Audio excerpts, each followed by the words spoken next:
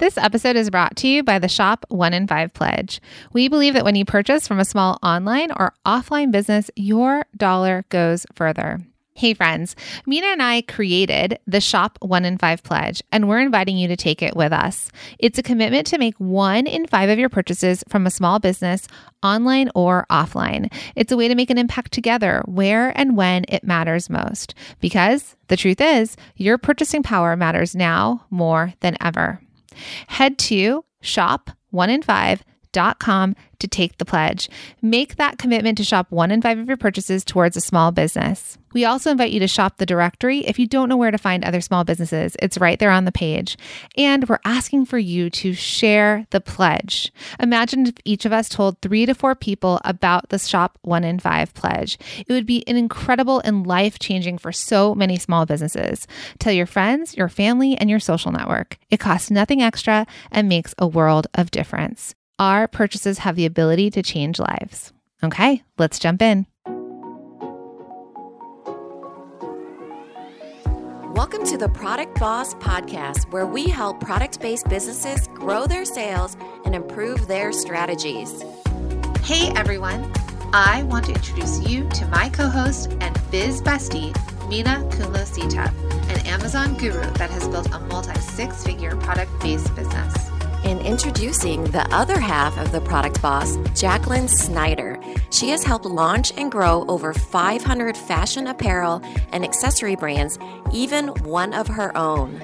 And together, we share our inventory of secret weapons that will help you dig deep and do the work it takes.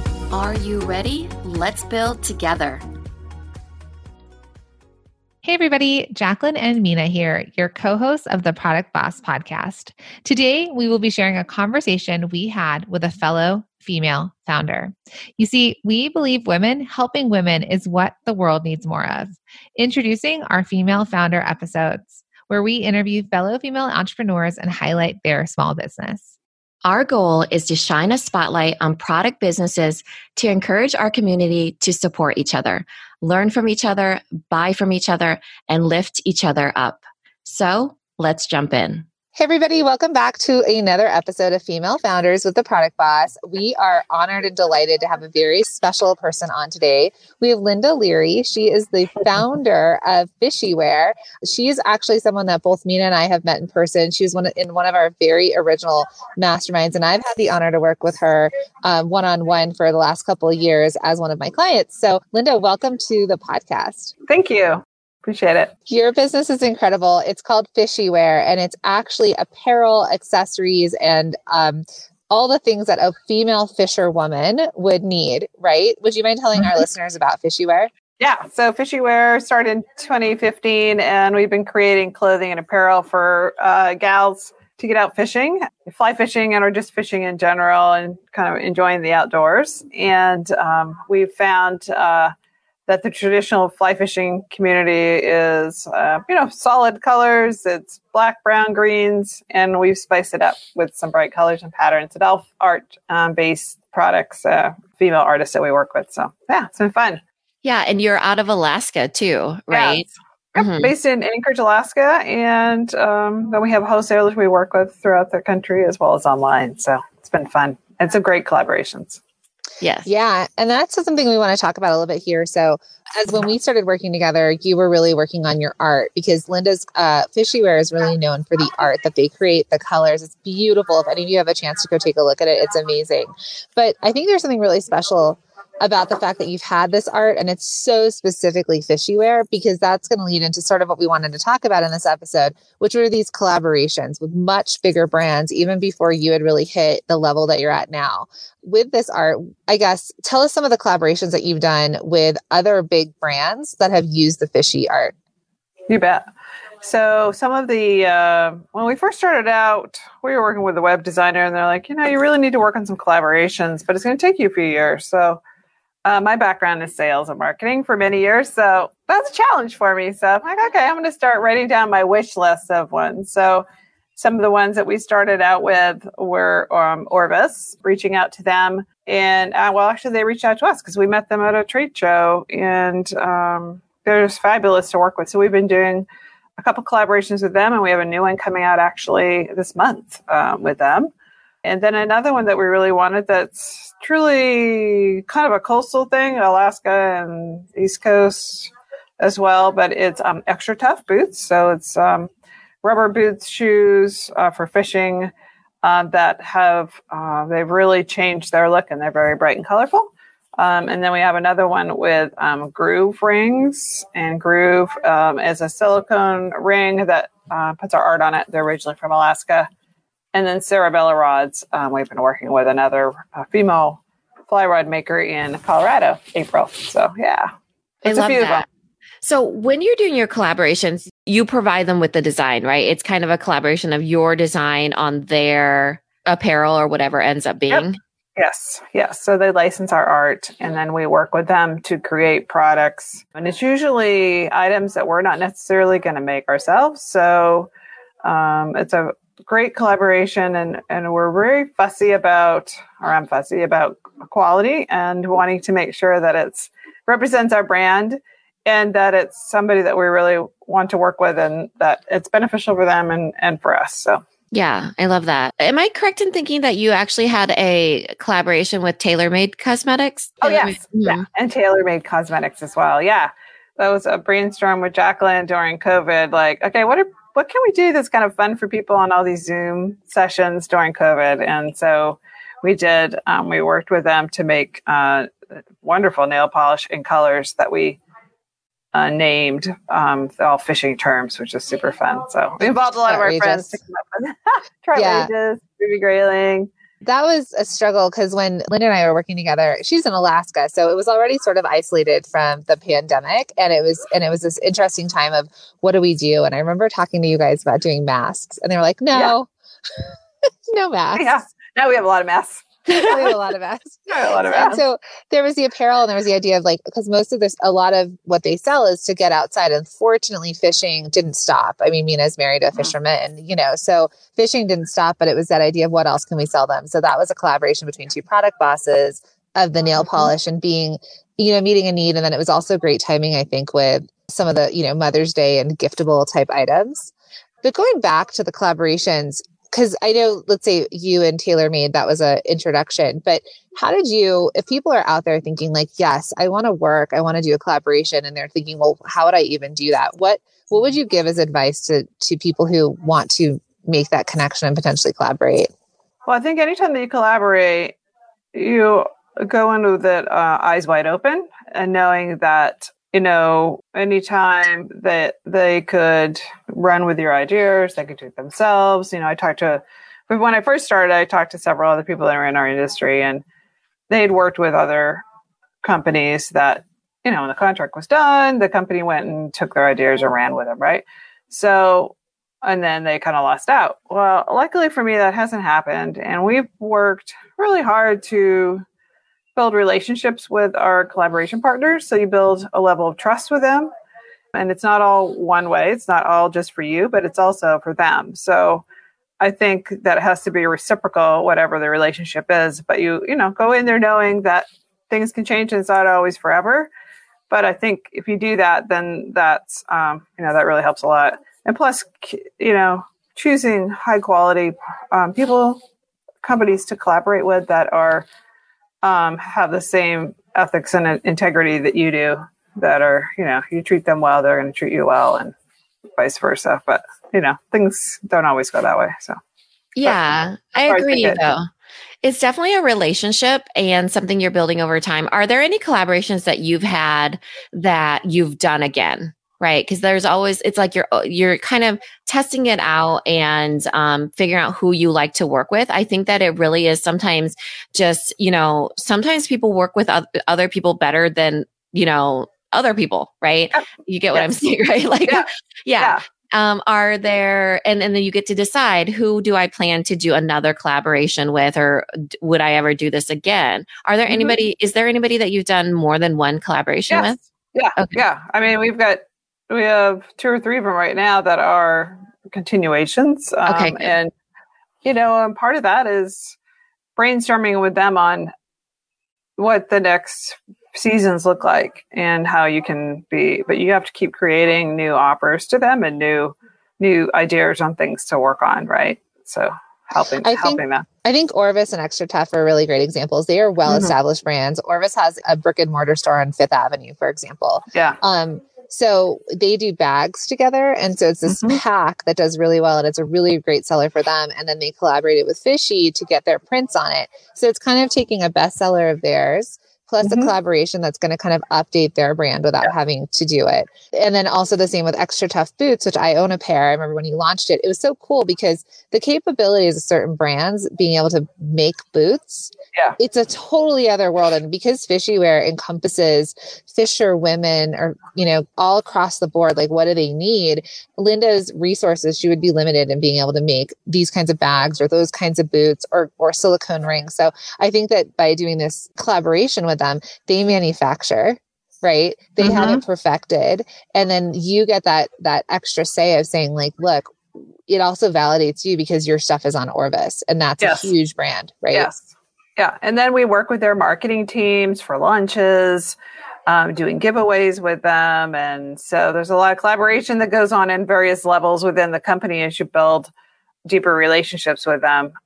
So that it's, it's just good for everybody. So it's super fun. Right. Because I think we all know, through 2020, there was manufacturing things that happened, struggles of sourcing all the different things. When you do a collaboration, it's like you get to work in your wheelhouse. And that's the best part of it, is that you get to kind of work in your own wheelhouse and kind of bring to the table of here's what I have and here's how we could do it. And then also you get to review it later on. So it's great because it's a win-win situation. Yes. Yeah, absolutely. So it's been very good. And so then during COVID, I had a couple of swing for the fence ones that I was working on, and they haven't happened yet. But not yet. Did you reach out to them though? Yes, you did. Yeah. Okay. I did.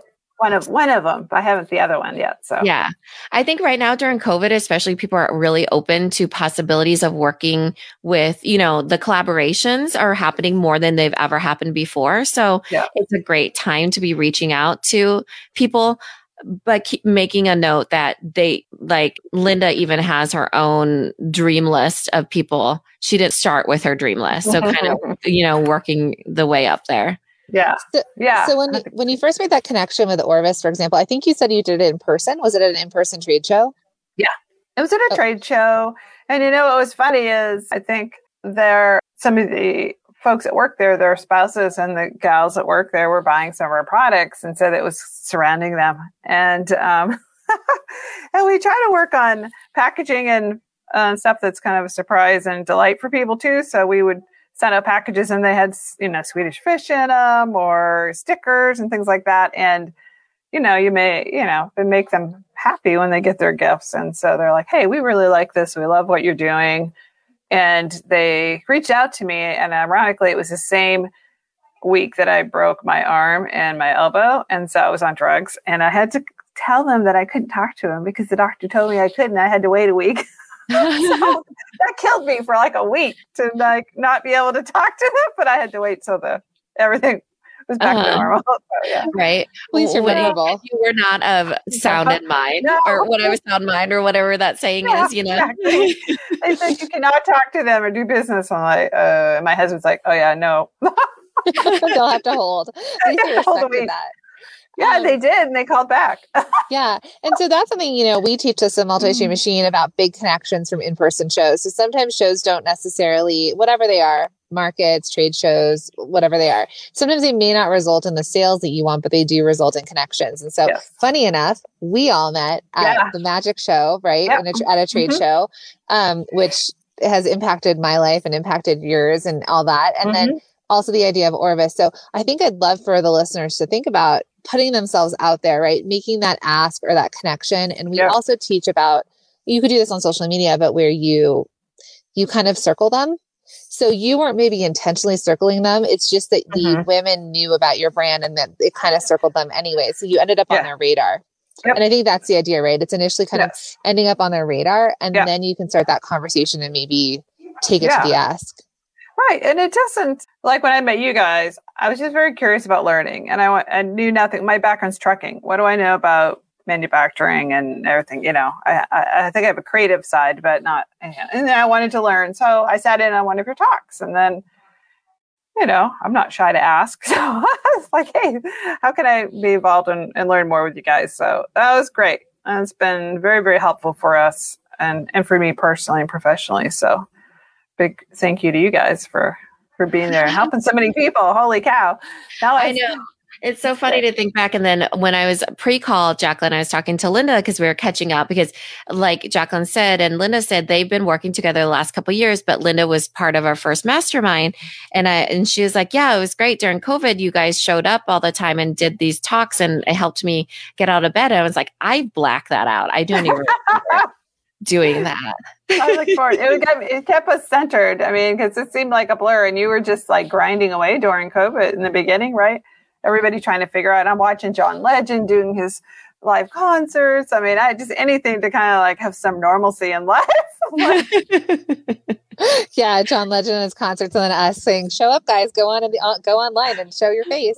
Yeah, exactly. And as you've grown your team too, I think, and just like super side note is that she also has her team members be a part of our challenges and continue to educate. So I love that too, because Linda has a big business and she has a bunch of team members, and that she continues their education as well. And like, because you want them to learn and kind of step into their role. So I love your focus on education and learning and kind of identifying what you know and don't know, because Linda knows a lot about a lot of things. And even like you said, like she's a consultant in the trucking industry. So, she's very specific there. Also, I guess, so what's next for Fishy? I know that we've been working together on you developing your own products, like really leaning into her leggings, which are her best sellers, which I think you've seen really help you in your business this year and last year. But what are you up to coming up in 2021 for FisheWear? For 2021, we are continuing to grow our team. And I actually just brought in another gal today that's running the other side of our business, which is the travel and education side for teaching women how to fly fish. And so it's kind of the experience and education side.